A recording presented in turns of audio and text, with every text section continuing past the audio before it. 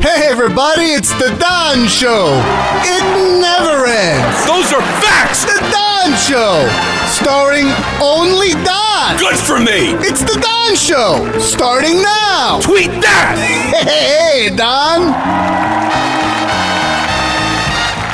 You usually do not get a lot out of a general manager's press conference, right? Head coaches, you're going to want to hear their passion. You're going to want to hear their direction, because when a head coach gets hired, when the Giants eventually hire the next head coach, he's going to know who his general manager is, okay? They're going to be discussing a lot before the press conference of, the direction of the franchise, the type of coach he is, how he's going to want to play football. So there's a lot more, I think, from a head coaching standpoint than a general manager standpoint, but there's still a lot you can get.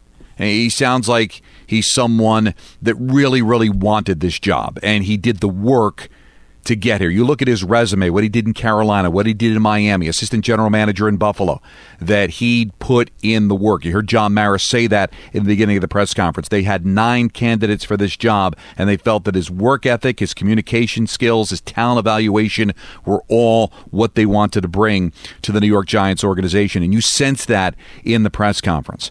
So that's something you can take from there. The people that he knew, Bill Parcells, John Fox. He's worked with people that have been with this Giants organization, that won with the Giants organization. So he does not come into this job blind to the NFL with his experience, and he doesn't come in blind to this marketplace and to this team. Because if you're talking to Bill Parcells on a regular basis, and Bill's telling you this is the best job in the NFL, you're paying attention to that. And you're going to come in here with your eyes wide open. A lot of times, general managers and coaches come to the New York market and they think they understand it, they think they know it, and then they find out that they're way in over their head. And I think he understands what's happening right now with the Giants. I think he understands the past about the Giants, and I really believe that's important. Bill Parcells talked about that when he came here as the head coach back in 1983, that even though he had never, worked with the Giants before he took over as their defensive coordinator before that, growing up in Oradell, New Jersey and knowing the marketplace helped him. So him knowing people that worked and work with this organization is going to be so important. He talked about bringing in the right people. He talked about being in line with his coach, working with his coach, having communication skills with his coach. The big money quote for me, which I think is the jumping off point for the conversation today around this hiring, is compete today and build for tomorrow, meaning that you're always thinking about both.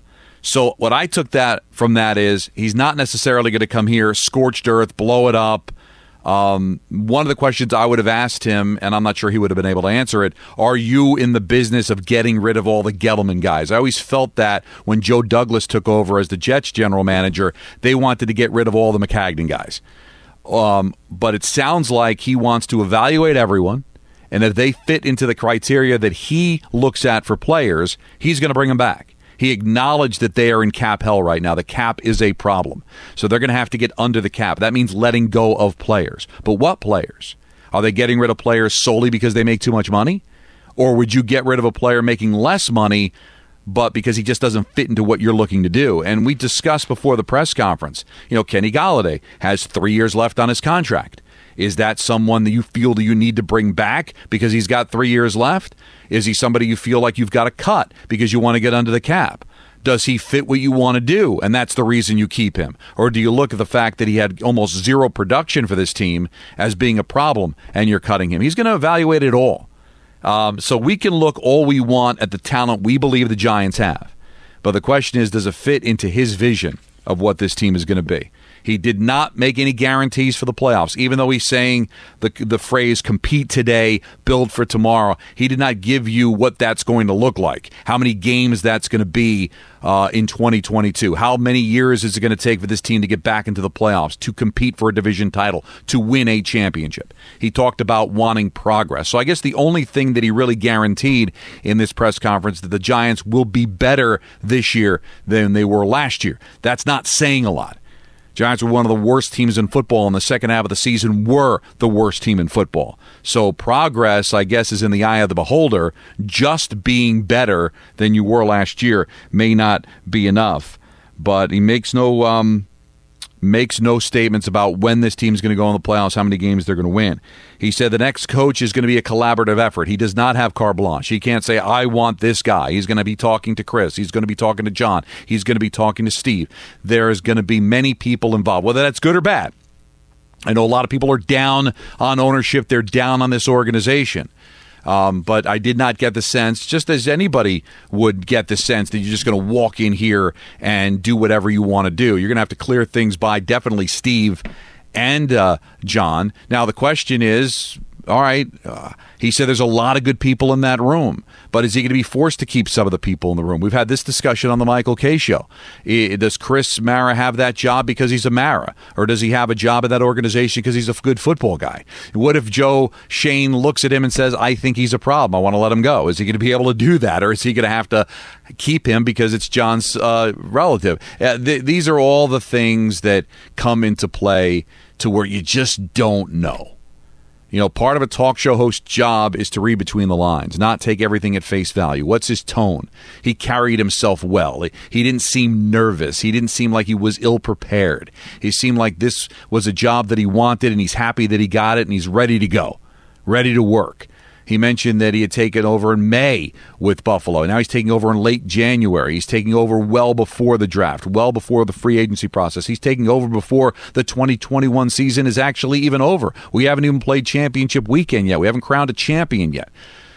And next stage is going to be who the coach is, and then we can go forward. But honestly, I came in with a very open mind. I came in not really expecting to be blown away, because usually general manager press conferences, you're not blown away. Sometimes I almost feel like you want them to not say very much, because they're supposed to be football guys and football savants. They're not supposed to capture a room the way a head coach is supposed to. But I did feel very impressed with the way that he carried himself, and I'm really curious to see how you feel about it.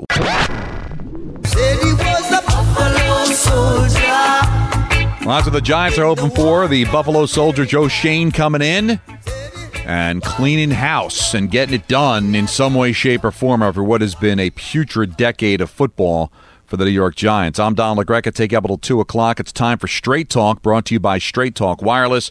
Let's get to the busy phones at 1-800-919-3776. Get your reaction to the press conference today. Let's go to Matt in Elmont. You're on ESPN New York. What's up, Matt? Hey, what's going on, Don? First, I want to say, huge fan of yours and everything you do. You're the best. Thank you, Matt. I appreciate that. No problem. So I think at times like these, especially in New York, it sort of becomes like silly season. I think a lot of Giants fans are sort of, trying to hold out hope that next season is going to be a lot different. Listening to the press conference, I think one thing Joe Schoen pretty much confirmed was that the salary cap was definitely going to be an issue, and I think we all knew that. But it's, I appreciate the transparency for sure, and I like that he said that, because it's definitely something that's refreshing compared to the kind of old regime. But as a fan, you kind of have to groan and be like, oh, is it just going to be another bad year of football until all of the issues from the old regime has been cleared out? I just wanted to know your thoughts on, how to go about that as a fan.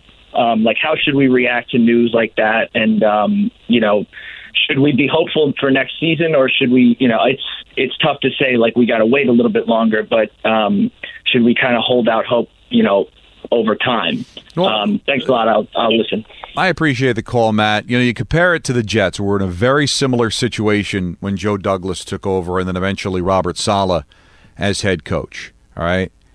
They wanted to clean house. They fired Mike Maccagnan, and when you look over the couple of years since Maccagnan was here, pretty much everybody that was on this roster, drafted, signed as a free agent by Mike Maccagnan, gone. So it almost seemed like it was a mission statement. We are going to get rid of everything Mike Maccagnan brought here, and they did. Whether it's just coincidence or whether that was the mission statement. Now, will the Giants do that? Well, I keep going back to the phrase he said in the press conference, compete today, build for tomorrow. Well, if you're going to compete today, that means you're going to be better than 4-13 and better than one of the worst teams in the NFL offensively. So that compete today, build for tomorrow wasn't, well, we're gonna build for tomorrow and that, just hold your breath for the next couple of years because we're going to get rid of all the Gettleman guys and it's going to take 2 or 3 years for us to be able to build a winner. That's the direction the Jets went into. But when I see compete today, build for tomorrow, and when you look at some of the players that are under contract on this roster, I think there's enough there to at least you can be competitive. Now, what's competitive? Well, with an extra wild card and an extra game, being alive in December is a reality. Remember, John Mara said at the beginning of 2021, although he fell short of guaranteeing the playoffs, he said he wanted meaningful games in December. Well, meaningful games in December means you could be a 6 or 7 win team. As long as you have those 6 or 7 win teams going into December, guess what? That first week of December, you're going to be mathematically alive for a playoff spot. I mean, the Giants weren't eliminated until like the middle of November, even though they were just a 4-win team. So it really depends on what you believe compete is. But I don't think this is going to be a massive scorched earth, bad for 3 years rebuild. I'm not saying they're a playoff team. It might be they improve to maybe a 6 or 7 win team, are competitive for most of the season, and then be ready to get going. But a lot of it's going to depend on the play of Daniel Jones. Because the one thing that the Giants have over the Jets this year is that they've got a veteran quarterback going into his 4th year. Jets had a rookie quarterback, a neophyte, had never played in the NFL before. So that had its own pitfalls. But if they think Daniel Jones has got a shot here and they give him some weapons to show that shot, then you're talking about being competitive. We talked about the offensive line. You know, they got Gates coming back. They've got Lemieux coming back possibly. So he can maybe reconstruct this offensive line without having to spend much money. Maybe even be able to cut some money. So we'll see if he can live by that statement, compete today, build for tomorrow, be able to get under the cap without it costing that many guys on the roster to be competitive. We'll have to wait and see what that looks like. But I do think there's enough there where it doesn't have to be having to look at what we saw this year again. That is not going to be tolerated by the new head coach and by the new general manager, where you can't even get a first down, where you can't even score any points. No points in the final 2 minutes and a half at all during the 17-game schedule. That cannot happen. That's Straight Talk Wireless, no contract, no compromise. Let's go to Eli in Newark. You're on ESPN New York. What's up, Eli? Hey, John, how you doing, buddy? Good. When I heard this gentleman's name mentioned as a candidate, I felt better. And then he got the job, I felt even better, right? I wasn't expecting to be blown away. He couldn't talk about so many things. Anyway, just got there, evaluate the whole roster and everything, top to bottom, whatnot, Couldn't get into details. The only thing that concerned me when somebody asked him a question about the coach, and he said it's going to be a collaborative effort. And I'm thinking, wait a minute. That means John Mara, Steve Tisch, and John Mara's brother, Chris Mara, and him, they're going to all have to decide on a coach. I thought the general manager going to pick the coach he wants. But at the same time, I'm not going to freak out about it. I'm going to take a wait-and-see approach and to see what happens. But you do a good job anyway, brother. So thank you. Well, Eli, I appreciate that. But you bring up a really good point, because if you remember John Mara's press conference from a couple of weeks ago, he made it sound like the new general manager is going to pick that coach. And now the new general manager says it's going to be a collaborative effort with John, his brother, and Steve Tisch. But I remember when John said it, I kind of rolled my eyes thinking, really? The new general manager is going to be able to come in and pick anybody that he wants? John's not going to have a say. Chris isn't going to have a say. Right? Steve Tisch has been sitting there waiting to be more involved in the football operations. He's just going to sit on his hands, bite his tongue, not say anything. I think one of the most loaded words in sports is autonomy. Well, you have full autonomy as the general manager of this team in this sport. Really, who has full autonomy? Who can do something that the owner of the team is not going to want to do? Especially if it's John Mara, who's got Giants football pumping through his veins. So it was folly to think that the new general manager is going to have the sole say. And the face-off's probably going to be won by John. Now, I think John is a little bit more open-minded. I think he has to be. He's had a miserable 10 years. But I don't think there was ever any thought that the new general manager was going to have full say on anything. He's going to have a really good say, and maybe he'll have maybe more of a say than Dave Gettleman had before him. But it was, ridiculous. In any sport, full autonomy. Like the owner of the team isn't going to want to have a say on who his new general manager is. Now, I for one would want that general manager to win a face-off. That if John Mara wants, Flores and he wants Dable, I hope the general manager wins, because you're supposed to entrust this guy to build your team in the right direction. But that's a good catch by Eli. The collaborative effort, as opposed to what John said about it being the general manager say. We'll see how then that ends up going at the end of the day. David in Livingston, you're on ESPN New York. What's up, David? Hey, man, how you doing? Good, you? I'm good. I just want to say I've been listening to you and Kay for a while, and I really like listening to you guys. You're great balanced. Thank you. Question about the You're welcome. You're welcome. It's very enjoyable. Question about coaches, onto what you're just discussing. Who do you think's the best fit? Like if it was Flores or Dabo between the two? And the last part is, I heard you guys about iced coffee the other day. Yeah. All you got to do is throw a K-cup over ice, and it's good to go. I was just kind of questioning why you would do it when it's 4 degrees outside, but I get it. I mean, people love it, so I got to try it. But I've always liked my coffee hot, and if I'm going to use any iced coffee, it's probably going to be when it's 90 degrees outside. Like a day like today where the high is 12. I don't know if I want to have iced coffee, but then again, if you're drinking it outside, what does it matter? By the way, we were talking about what John Mara said at his press conference a couple of weeks ago. Here is what John said about who will make the decision on the next head coach. He will lead the search for a head coach, but those decisions always are subject to final approval by ownership. In terms of Daniel or Saquon or anyone else you want to ask me, that's going to be between the general manager and the head coach. All right, so it's kind of two things there, but it's honest. Of course, the final approval is going to be from the owner, but they'll work on it, they'll make the decision, and they'll go from there. Now, as far as the caller who I would like to be head coach, I'm kind of torn. Dable really is attractive to me, especially since he comes from Buffalo and how well they played offensively. But here's the scary thing. We saw with Brian Billick back in the day when his Vikings scored 500 points in 1998. He takes over the Ravens and they win with defense. And then you look at Robert Saleh, big defensive guy, and his defense didn't play well. And then you realize that you've got so much to do as a head coach. Can you really impart your expertise in an area to that team when you've got so many other things to do?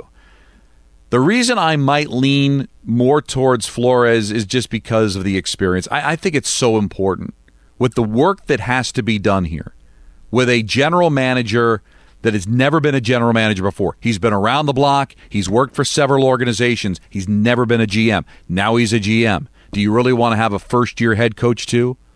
Now, maybe it doesn't matter. He said in the press conference experience didn't matter, which kind of leads me to believe that he's probably leaning towards Daboll because he doesn't have experience as head coach. Brian Flores does. But I think experience is really important because there's a lot of heavy lifting to do here, guys. There's a lot of work to be done. I mean, there's so much damage has been done. When you look over the last 10 years, but really since 2017, 17, 18, 19, 20, 21, these 5 years have been as disastrous as any 5 years this organization has ever seen. It's right up there as some of the worst 5 years we've seen in New York sports history, to be honest with you. God, I'd love a little experience. 1-800-919-3776. From what I understand, because I'm not up that early in the morning, even with 4-year-old twins, I did not catch what Dave Rothenberg was complaining about earlier today, saying he was not a part of the show. I would have loved him to be part of the show. I just reached out to him. I found out. So I don't know if he was kidding on the square or whether he was really upset, but I would have loved him to be part of the show. 2 Giant fans talking on the air about their new general manager, speculating who the next head coach is going to be, breaking down, dissecting the press conference. I would love to do that. Maybe he can call in and give his 2 cents instead of having to wait till tomorrow at 5 o'clock in the morning. 1-800-919-3776. Let's go to Ken in Floral Park. You're on ESPN New York. What's up, Ken? Hey, Don. Love your work. Love the show as always. I'm really hoping that the Giants don't get Dable. Not that he can't be a good head coach, but kind of piggybacking on what you said a little bit ago, they've had 3 coaches now with no head coaching experience in Shermer, McAdoo, and Judge. And I really believe they have to get Flores. I mean, just because Dable was great with Josh Allen. I mean, Josh Allen had a lot more talent than Daniel Jones. It doesn't necessarily mean Daniel Jones is going to be great. But I'm really, really hoping that they go for Flores, who's been in the trenches, and I was just kind of piggybacking what you said before. Well, there's good and bad in both, right? I mean, let's really break it down here with Dable, okay? No experience as a head coach, and you're right. In recent history, Shermer did have some head coaching experience with Cleveland before he came over here, but you're right. McAdoo had none, and you go to Joe Judge, none, and clearly that showed, because if you're not ready for it, it could be a disaster, right? But when you look at Flores, I guess the knock on him is he has done a poor job of his assistants. I mean, he really, when you go back to his time in Miami, Chan Gailey, that was a failed experiment. So you take the good and bad in both. But I think a little experience in this particular situation, would do a world of good. He had a 7-game winning streak in the second half of the season this year, had a competitive team after a disastrous start. So that's where I would lean. And here's what I'll say about Daboll as far as, look what he did with Josh Allen. That's why Pat Shurmur was brought here. Look what he did with Case Keenum in Minnesota. And did it work? And then go back to Jim Fossil if you want to go all the way back to Jim Fossil. He was a quarterback whisperer. He had worked with John Elway. Now, I think Jim Fossil was a successful coach here. Playoffs 3 of 7 years, went to a Super Bowl. You can't really say that he had anything to do with the rejuvenating quarterback play. Maybe Kerry Collins, but it wasn't like he took the Giants were this unbelievable quarterback play football team when he was here. He got a little out of in that first year with Danny Cannell when they went 10-5-1 and got to the playoffs in 1997. But just be careful with these coaches. They're quarterback whisperers, they're offensive geniuses and all that. You become a head coach, it's a completely different animal. I tell this story all the time with Brian Billick. We used to do shows over at Tiffany's over on Route 46 back in the day, and it was Tony Saragusa's place, and Saragusa was on that 2000 Raven team. And I said, how was it working with Brian Billick? He was an offensive genius in Minnesota, and you ended up winning a Super Bowl with almost no offense and all defense. How did that happen? He's like, because a head coach doesn't have time to sit there and work with his level of expertise. And the ones that do usually don't have a tremendous amount of success. I thought it was the downfall of Rex Ryan, so focused on defense, and then the offense wasn't doing anything. And then you have offensive coaches spending so much time on the offense, and then the defense is awful. Be a head coach. That means you have to deal with the media. You got to motivate players. You got to make halftime adjustments. You got to make game time decisions. How about that, guys? How about that? Why isn't that something that's more focused on when hiring a head coach? What kind of in-game coach are you? Because when you look at the landscape of the NFL, there's not a lot separating these the two teams that play each other on a given Sunday. But it's the decisions that are made during the course of the game that affect whether you win or lose and keep your job. You watch the games every Sunday, and do I go for it on fourth down or not? What plays do I run? What halftime adjustments are made? Do I squib kick with 13 seconds to go?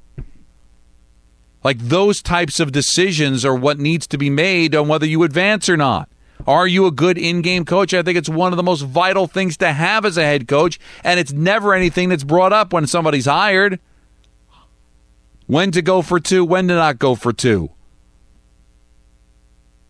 All these things, I think, are very vitally important. Not whether the coach telling me they're going to chew the knees off of the opposition, or if you punch one of our guys, I'm going to punch two of your guys. All that stuff's great, and it makes for a great press conference. What kind of coach are you going to be? Are you going to completely fold under the pressure? Or are you going to be innovative and think outside the box? To me, the analytic thing, that's another thing that we didn't bring up about this press conference. He seems like he's an analytic guy. Didn't want to completely go all in, because when you do that, you scare people off. But the analytics, to me, are just like a lazy way of taking the pressure off of legit gut decisions that sometimes have to be made during the course of a game that can change everything. And you can fall back afterward and say, well, the analytics tell us that if we squib kick in this situation, we've got a 95% chance of... Stop. What's going on in that particular moment? How do your players feel in that particular moment? What's the weather like? What was the play before? Where is the momentum? That's the in-game decision, not a decision that you've already made before the game started. How does it feel at that particular moment? What do you do? The analytics may tell you to run for the first down on 4th and 1 from your own 45-yard line. But in that particular moment, the pass might be the better option because the wind just picked up, or the defense has shown you in that particular moment they haven't been able to stop the pass. That's why I always got crazy about analytics in football. Things change moment to moment. Who got hurt on the play before? Like maybe running's the right thing to do. Like maybe passing's the right thing to do in a particular situation. Or maybe it's running the ball in a particular situation. But you know what? I was going to run the football, but you know what? Von Miller had to leave the game the play before. So you know what? Now I'm thinking about exploiting that weakness, and I'm going to have a little bit more time for my quarterback, and now I'm going to pass. So forget all the analytic garbage. Just laziness as far as I'm concerned. Not laziness and not wanting to put in the work. It's laziness of not wanting to live in the moment and take the chance and the fall of having the poor decision. To me, analytics is just a security blanket to say this is what the numbers are telling us. Then let's have a computer be the coach. And I really felt football was going to be the one sport that wasn't going to dive into this. So use all the analytics you want in evaluating players and coming up with game plans. But please, dear God, still let there be room to be able to make in-game decisions. And ultimately, that's going to determine whether you're a good head coach or not. Let's go to Anthony in North Carolina. You're on ESPN New York. What's up, Anthony? Hey, Don, how we doing? Just wanted to say I'm a huge fan of you guys. I listen to you guys on the Michael K. Show every afternoon on the app. And along with the morning show, I love those guys in the morning, too. Yeah, but what I wanted to get at is I hear you on the experience with Brian Flores, and I understand that, and I really wouldn't hate that either as an option for the Giants. But I think if what Dave Rothenberg said this morning rings true, and you can bring in Wink Martindale and Rob Ryan to help out with that defense, along with Dayball, I think that's a combination that anybody would take as a Giants that's fan. a great point. Surrounding yourself with experienced people, I think, is always important in a situation. And I think that's where, Anthony, quite frankly, I think the Jets failed this year because not only did you have a rookie head coach, you had a rookie offensive coordinator. You need to have somebody there that can be that fatherly figure that can kind of help you out. Because, Anthony, it's a tough job. It's one of the toughest jobs on the planet to be a head coach in the NFL. And you're right. I wouldn't want to hire either of the two guys you said to be head coaches, Martindale or Ryan. But in those particular jobs as coordinators, and thank you for the phone call, I think that would be very, very important. And, reading the tea leaves, it sounds to me like it's going to be Dayball. If I had to guess based on today's press conference, I think that's the direction they're going. Because he really seemed to want to emphasize that experience, being a head coach before, was not important. But I'd be good with either. But I do think experience is certainly a factor. I wanted to be on after this press conference to talk about Joe Schoen being introduced. And we talked about what Schoen said about Daniel Jones. Here is the cut from the press conference where he gave his brief evaluation of the Giants quarterback. I've looked at Daniel, and once the new staff gets in here, we're going to get together, offense coordinator, head coach, the entire staff, dive into the film as a group and look at what Daniel does best. And we're going to try to, allow him to put his best foot forward. So, again, I've looked at him. I know there's been, I wasn't here in the past, so I don't exactly know, what he was told to do. But I do know this. I know he's a great kid. He's been in this building the last 2 days. I've talked to him. There's not anybody in this building that has said a bad word about his work ethic, passion, desire to win. And I think you got to have those traits as a quarterback. And the kid has physical ability. He's got arm strength. He's athletic. He can run. So I'm really excited to work with Daniel. And again, when the new staff gets in here, we'll build an offense around Daniel to accentuate what he does best. All right. So if you listen to what he says, it sounds like the plan, at least right now, is to work with Daniel Jones as him being the quarterback in 2022, building a team around him. Now, he was not asked specifically about the fifth-year option, which I'm sure he wouldn't have answered, but he wasn't asked about it. So I personally would have Daniel Jones be the quarterback next year and not give him the fifth-year option. I would take advantage of what he does in 2022. And if it ends up being great and it costs me, then fine. At least I know I have my quarterback at the end of the day. I am going to use this fourth year to find out what we really have in Daniel. He has shown signs. We saw it briefly when he first started his career. He's had... This will be his second offensive coordinator, second head coach. I mean, there's a lot of things that have worked against Daniel Jones. An offensive line that was completely depleted. Let's look. Andrew Thomas, second-year left tackle, missed 3 games this year. Shane Lemieux, who I thought had a great 2020 season. He got hurt the first weekend against Denver. Didn't play the rest of the season. His starting center, Nick Gates, played just 2 games. Will Hernandez missed a game because of COVID. Matt Pert missed 2 games and still is only like a second-year player. I mean, so that offensive line, listen, there was a lot of work that needed to be done. There was a lot of injury there, too. Again, not making excuses. The guys who got fired, the guys that retired, they're gone. They deserve to be gone. But there were also extenuating circumstances, too, as far as why Jones wasn't necessarily the man, and then he gets hurt. And the other thing, too, that was not addressed in the press conference is, what's his physical condition? Is he going to be able to recover 100% from that neck injury, or is that going to be a problem?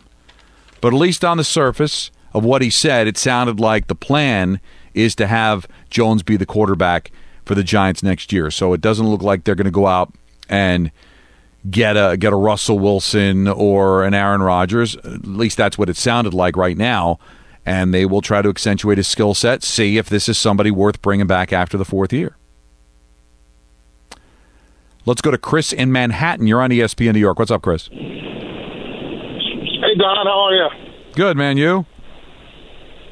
Good, man. First of all, I love your rapport with Michael. I listen to you every day. It's great stuff. Thank you. I'm a Giants fan for 50 years.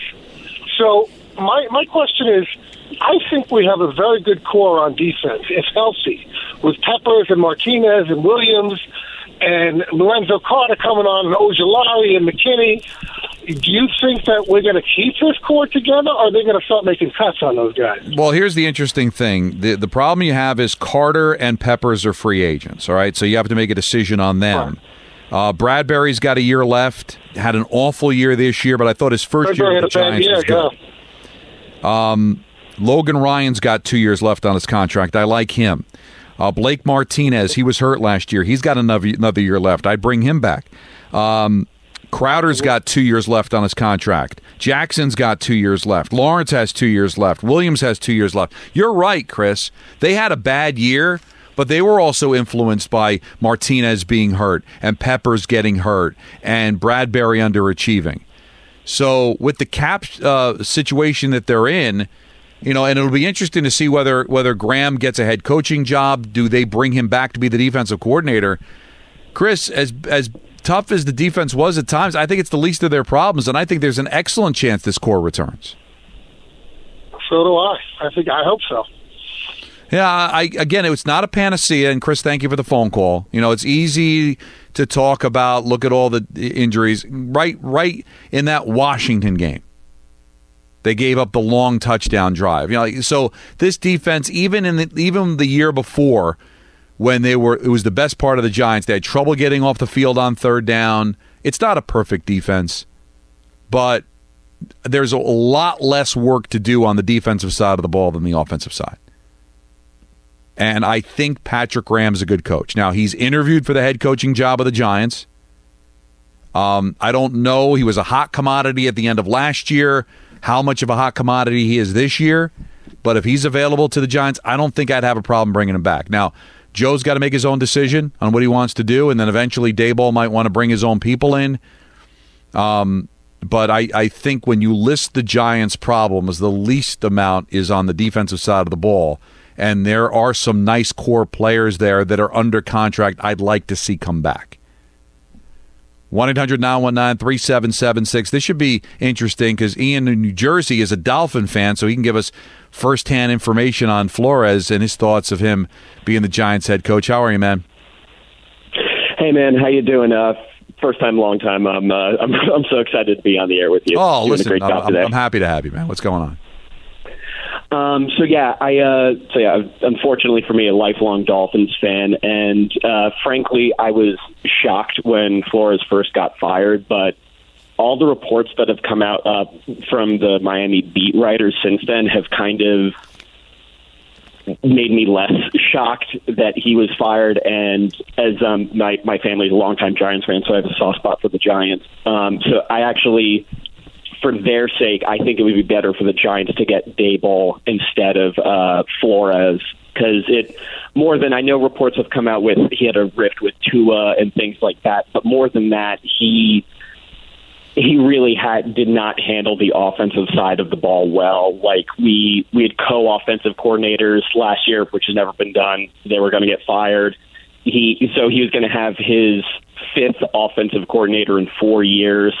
He had 4 quarterbacks coaches, 3 offensive line coaches, and going to bring in new ones this year if he was retained in Miami. And I wonder if he got the job. I would hope for his sake he did self-reflecting, and I wonder if that would increase the chances that the Giants would go after an established quarterback so he could kind of let the offense do its thing and then he could focus on the defense.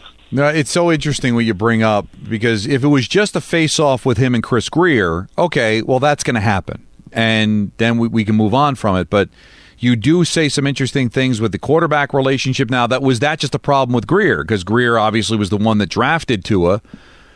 And his assistant coaches have left a lot to be desired, right? And he picks those guys.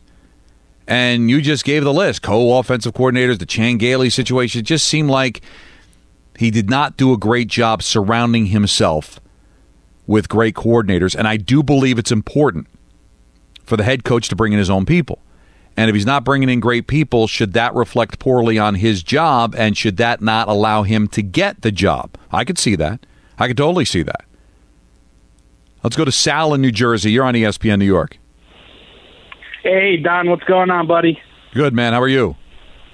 Good. I just wanted to talk about the Giants, and I know you were talking about the defense and how there's some good core pieces there, and, they struggled at times, but I think it's so hard for them to play good defense when the offense is just consistently going 3 and out, 3 and out, 3 and out, and they're basically playing defense the whole game. I mean, these guys got to be tired, I think you saw that in the Philadelphia game, right? They hung in there as long as they could, and then when they got to the second half and the offense was giving them nothing, you're right. I don't want to sit there and excuse everything based on what we saw in the second half, because even in the first half, Sal, there were times where the defense was frustrating. That Washington game, they allowed that a 3-drive touchdown for Heineke that put them behind the 8 ball. I didn't think they were great in the Denver game. There were moments when this season was still very much alive where you're like, God, how many 3rd and 10s are they going to allow the offense to convert? But you're right. They had injuries. It was still clearly by far the best part of the team.